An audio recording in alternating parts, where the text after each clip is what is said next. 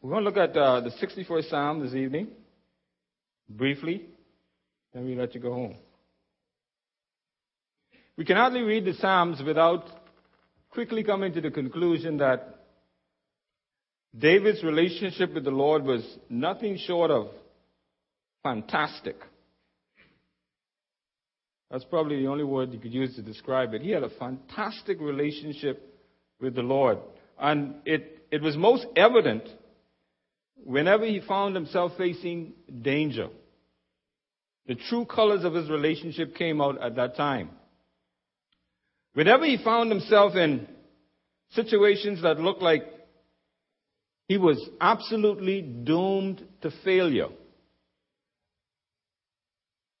he learned something that we are still trying to learn. He learned how to cast his burden on the Lord. But he learned something else. He learned how to leave it there. Now, we don't many times have a problem casting our burdens upon the Lord, but we certainly do have a problem sometimes leaving them there. Because we take our burdens to the Lord and we cast them before Him, and when we leave, we are thinking, I wonder if God really understood where I'm coming from.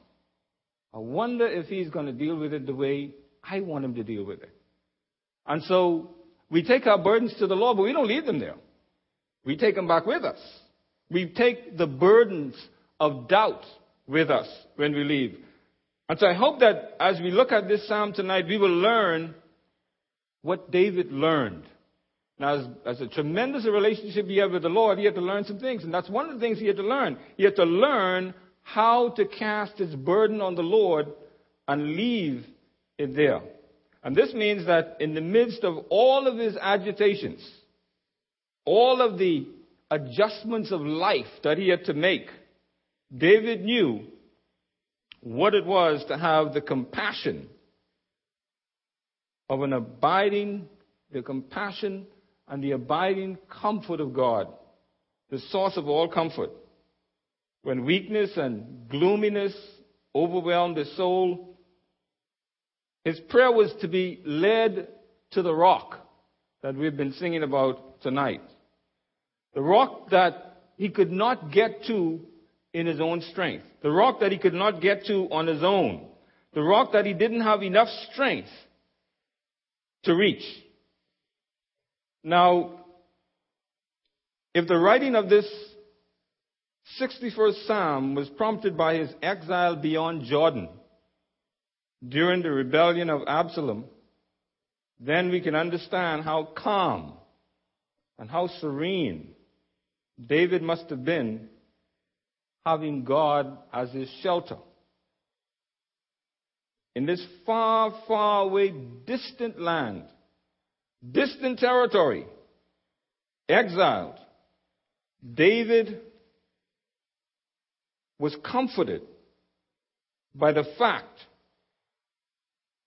he had a permanent home in the Lord's tabernacle.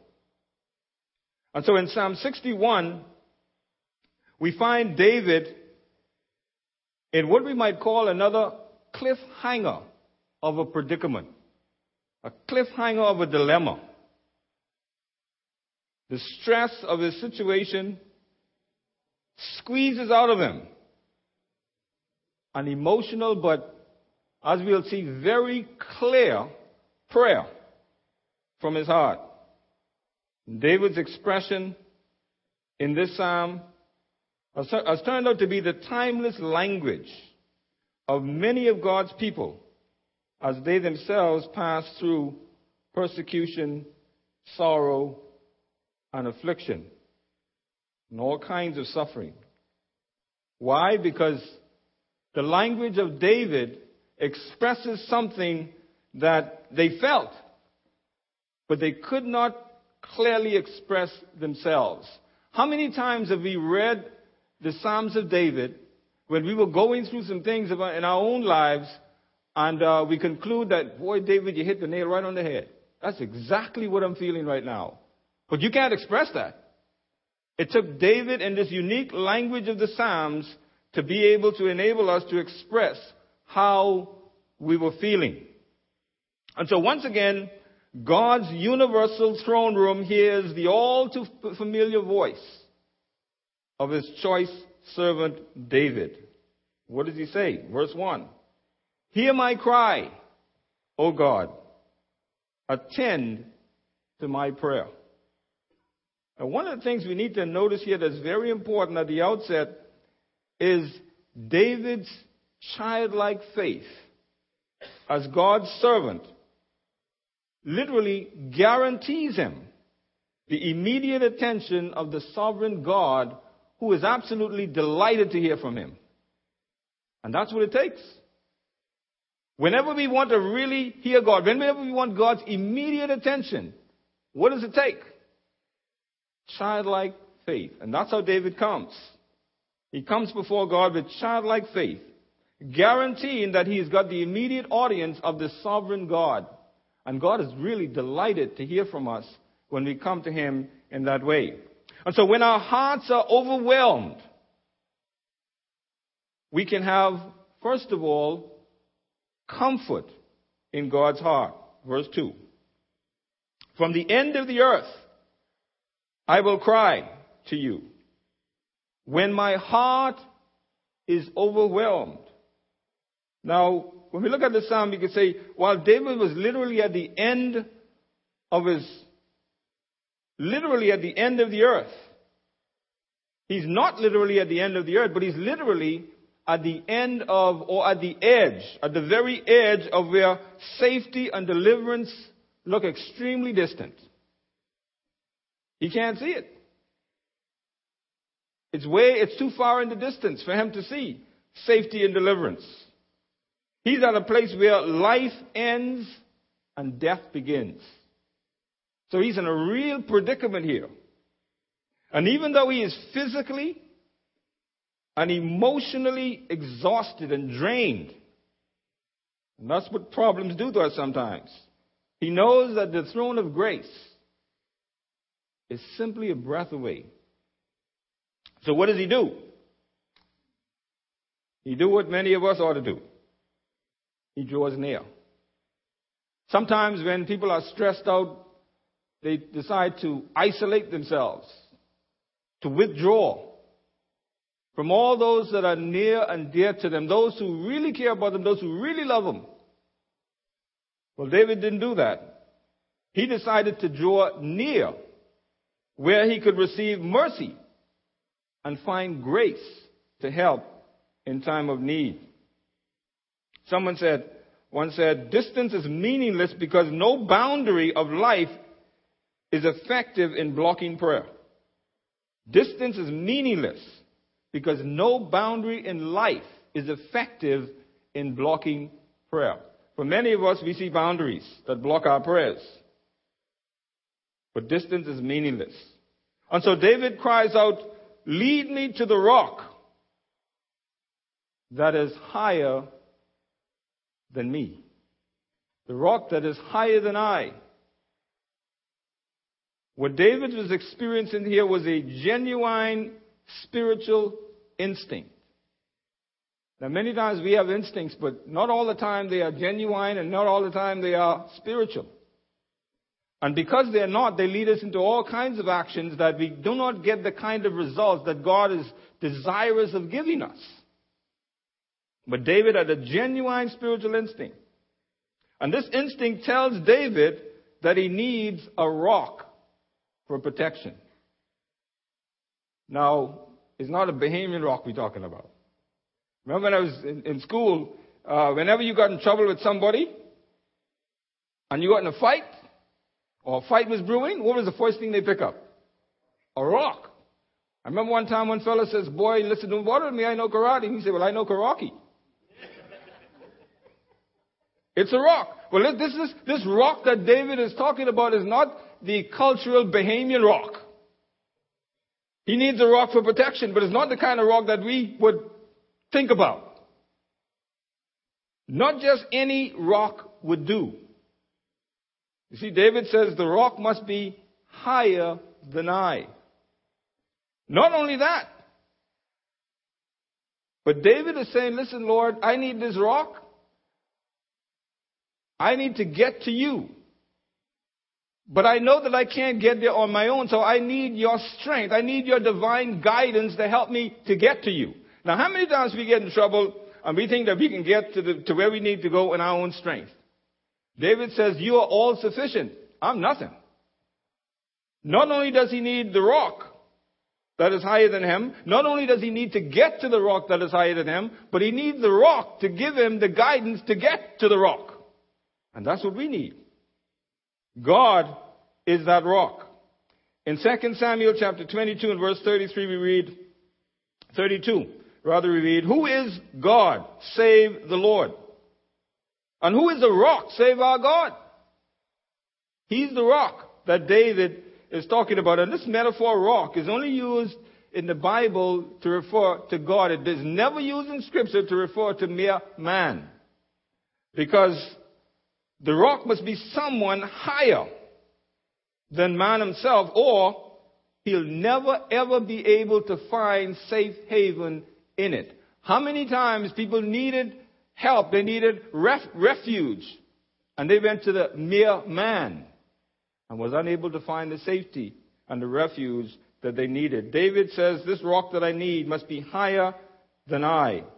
It must be a rock where I can be guaranteed safe haven. And of course, the deity of Christ is in view here when we think about this rock. And by the way, there's something else unique about this rock as well. That's also special, and that is the rock must have a cleft in it. Because the cleft is where we find a place to hide from the enemy in times of trouble, in times of problems, in times of difficulty. Remember Fanny Crosby's hymn that she wrote with the words, a wonderful Savior is Jesus my Lord, a wonderful Savior to me. He hideth my soul, where? In the cleft of the rock, where rivers of pleasure I see. He hideth my soul in the cleft of the rock, that shadows a dry, thirsty land. He hideth my life in the depths of his love, and covers me there with his hands. That's the rock that David was talking about. The rock with the cleft, where he could find enemy, where he could find safety from his enemy. And so as David faces this dilemma, this predicament, this cliffhanger of a problem, he finally clearly admits that he does not have the wisdom and the strength to direct his own steps. So he asks the Lord to guide him to himself. Guide him to the rock of ages. How many times have we come to that point in our lives when we have asked God the same thing? Lord, I need to get to the rock. Lord, lead me to the rock that is higher than I. I can't get there on my own strength. I can't get there on my own power. I will not lean on my own understanding. I will trust in you, because you're the one who is able to direct my steps. Now, as we look at this, it's obvious that David must have been far away from home when he wrote this psalm. Fortunately, God is not limited by geographic location.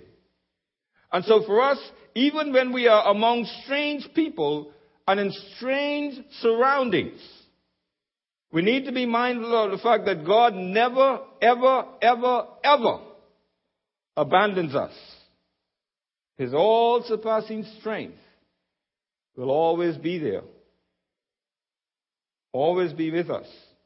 Reminds me of an occasion when Jen and I went to a ministry conference in Michigan some years ago.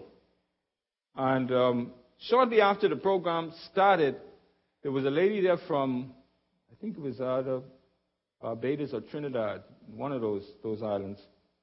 And she got sick. They made an announcement to the general gathering that this lady was sick and they had to rush her to the hospital. Turns out that her appendix had almost ruptured, and she had to have immediate surgery. And they made an appeal to all the persons that were there. And these are people from all over the place. You know, people all over the world. She was there from the West Indies. There were people from all over the world.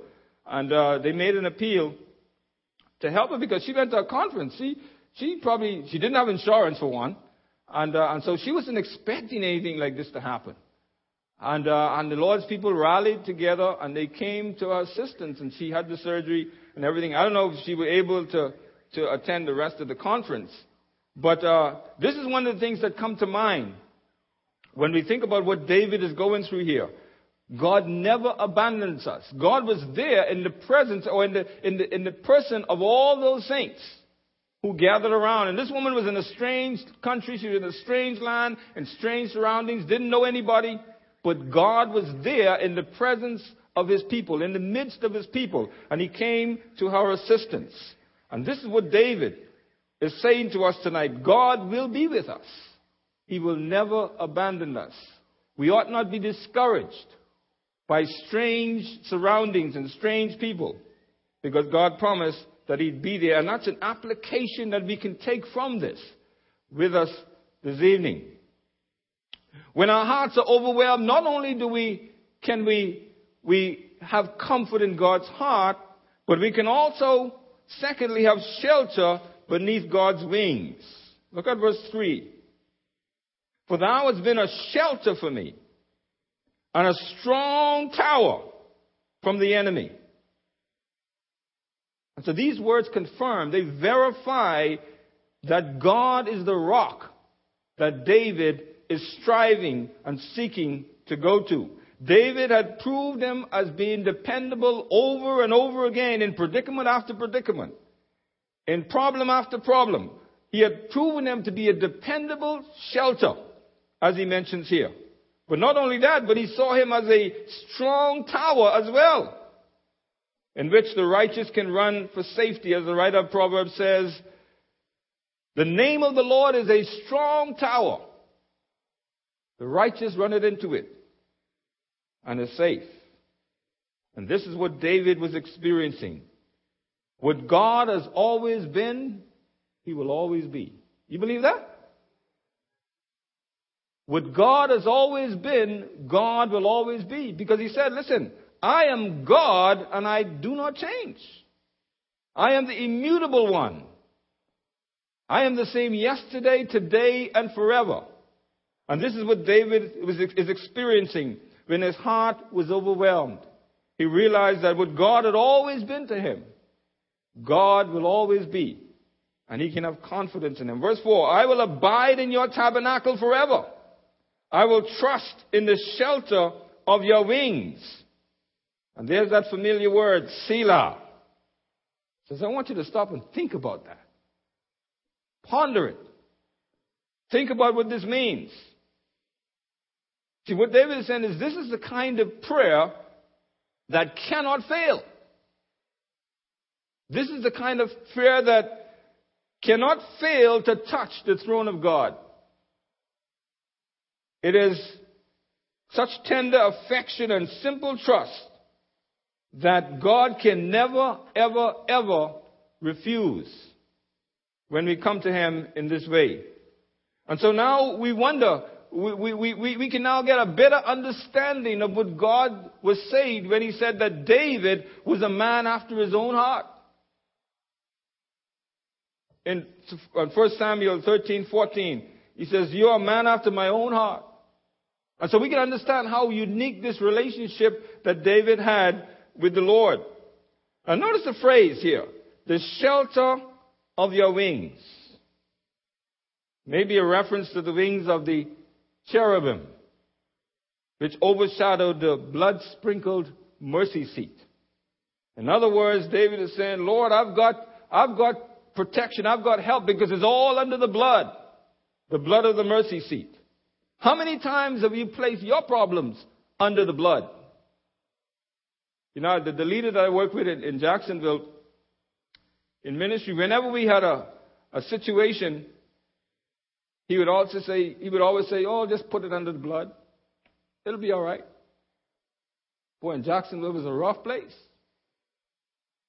That was a rough place. One of the fellows from here came up there to give us a hand in ministry.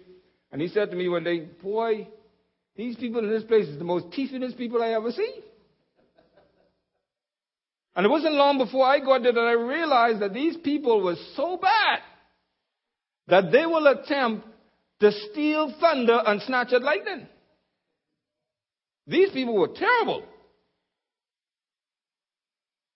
But my partner would say, just put it under the blood. When we first went there, we had a meeting in a little tent on a parking lot. And every single night, when we pack up the program, we had to carry all the chairs, all the equipment, even the light bulbs. We had to unscrew those hot light bulbs. I remember standing on chairs and unscrewing those hot light bulbs and putting them in the box. Otherwise, we come back tomorrow, they wouldn't be there. Those people were so terrible. A lady went in a bathroom one time and turned on her faucet and nothing came out. And she found out that someone went under the floor and pulled out all the copper tubing with all that pressure going through them. And so we had our share of experiences. And whenever something happened, I would say to him, are you sure you want to leave this like this? And he says, oh, just put it under the blood. How many times have you put it under the blood? The shelter of your wings. An implication of the blood of the mercy seat. When our hearts are overwhelmed, we can have shelter beneath God's wings. But there's something else. When our hearts are overwhelmed, we can also have confidence in God's promises. Look at verse 5. For you, O Lord, have heard my vows. You have given me the heritage of those who fear your name.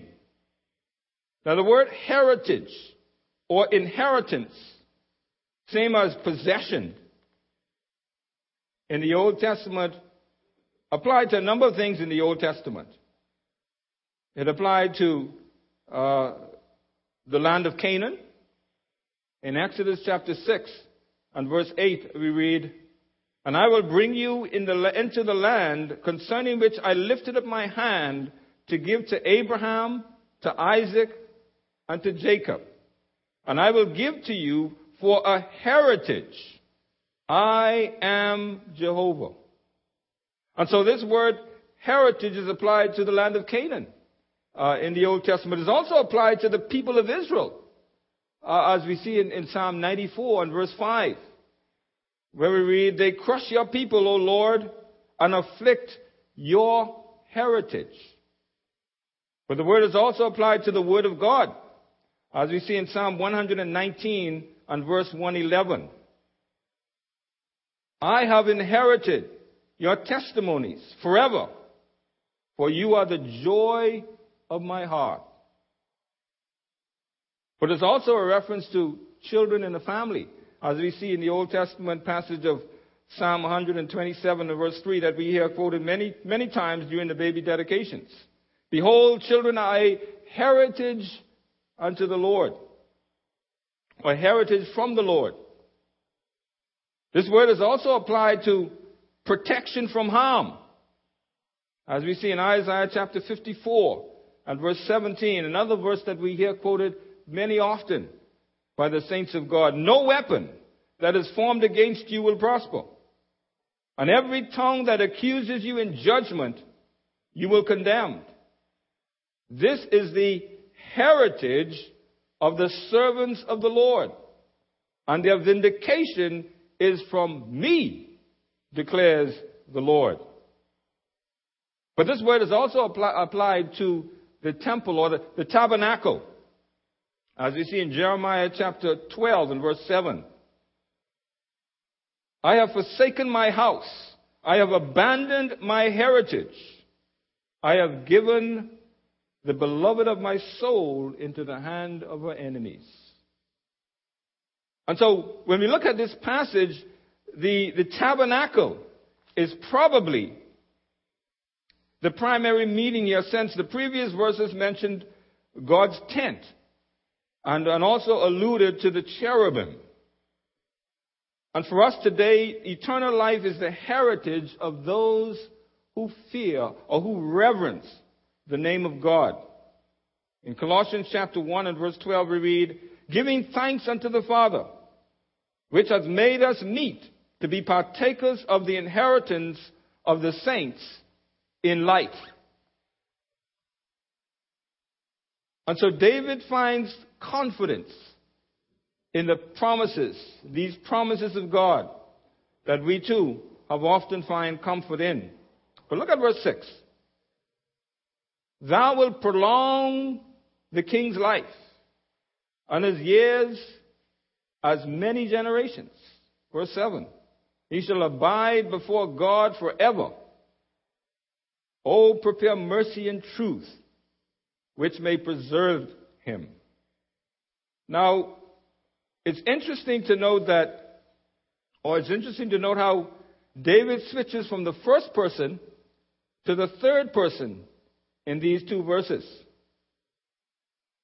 It's interesting because while he is no doubt referring to himself and his kingdom being prolonged as stipulated in the covenant that God made with him in 2 Samuel chapter 7, his words are also appropriate, more appropriate, for another king.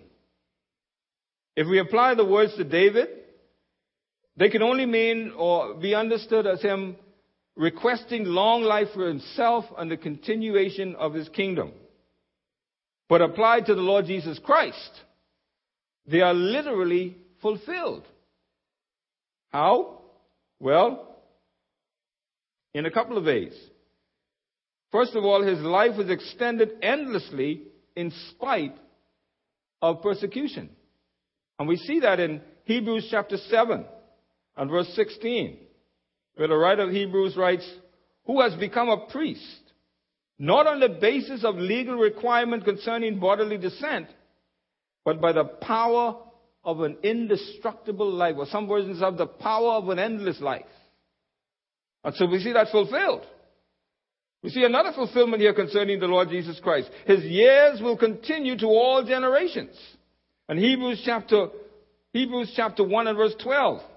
We see, you shall fold them up like a cloak and discard them like old clothing. But you are always the same. You will live forever. That's speaking about the Lord Jesus Christ. That is fulfilled. But we see something else here alluded by David. He will be enthroned forever before God. Hebrews chapter 1 and 8 talks about that. When the writer of Hebrews says, but to the Son, he says, your throne, O God, endures forever and ever. You rule with a scepter of justice. And of course, David also alludes to something else here in this 6th and 7th verse, and that is the unwavering love and faithfulness that will watch over him like bodyguards. And if you look at the 91st Psalm, the first 16 verses talks about that. The unwavering love and faithfulness of God that will watch over him as just like bodyguards. But then look at verse 8. In light of all that God has done for David, David says, Lord, I got to do something back. I have to do something in return. Look at verse 8. So I will sing praise to your name forever, that I may daily perform my vows. And so we look at this psalm that opens with life on the edge, a life that is in chaos, life that is in uncertainty, life that's facing a cliffhanger of a predicament. And it closes in tranquility, in calmness, in serenity. David has reached the rock that is higher than himself, in verse 8. And he is so grateful for reaching that rock by the power of the rock himself that he determines to sing praises to the Lord continually. And this is from a tremendous heart of gratitude. He says, I will sing praises to the Lord continually by paying vows of worship, love, and service. Same thing what happened in our lives when God has come to our aid and ministered to us in such a way that he delivers us like he delivers David here. David has determined at least he's not going to be like those who make extravagant vows when they're facing pressure and quickly forget those vows when the predicament is past. He's determining here, I'm not going to be like them. They're a lot like that, but I'm not going to be like them. I'm not going to make all these great big promises to you, Lord, when you get me in a mess and then forget about it when the mess is past. A fellow said to the Lord one time, Lord, I haven't bothered you for 25 years. And if you get me out of this mess, I won't bother you for another 25. David is not saying that. David is not like those who have been described as those who leaps in prayer and limps in praise. And there are many like that. They're quick to leap in prayer. But when it comes to praise, they go limping along as a cripple. And so in this verse, we see David made a vow to praise God each and every single day as a result of God coming to his aid when his heart is overwhelmed. He said, I will praise you each and every day. But not only that, he says, I will continually praise God in the good times and the bad times. Let me ask you a question. Do you find something to praise God for each day? There's got to be something. If we look, we'll find some things. What about those new mercies that he provides every day? Scripture says his mercies are new every morning. Fresh new mercies every single morning. You don't have any mercies. You didn't get any mercies today that were left over from yesterday, you know. The mercies we got today were fresh. They were like the manna that God gave to the children of Israel. They came fresh every day. That's our manna. Those mercies. Do we thank him for that every day?